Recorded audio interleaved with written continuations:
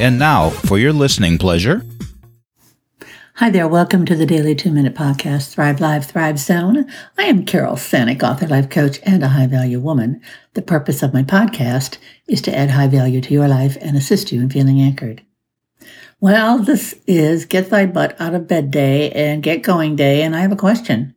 How often have you pursued something purely as a means to do something else? What's she talking about?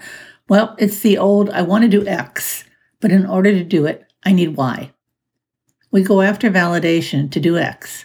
Validation in the form of education or certification is Y. This translates into the goal, but you have to have the means to reach the goal. So you lie in bed and think or wish or dream and wonder how to make it happen. Many times the means are just excuses. We think we have to have credentials, otherwise we are uselessly hoping. I did it.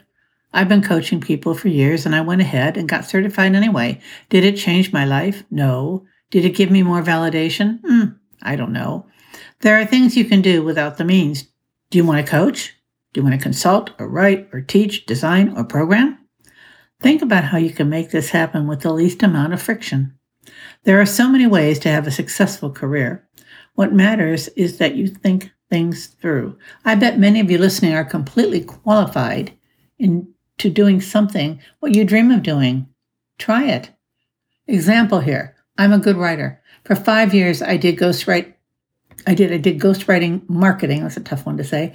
For people, other people. I don't have a degree in this. I was a nurse first and foremost, and after that, an administrator in nursing. I didn't know marketing, but I learned, and I was very successful without going back to school. There you go.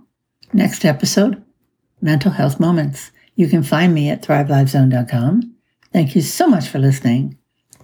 And before I tell you that's a wrap, when I had that marketing business, I was voted 7th best marketing agency in the Tampa Bay area.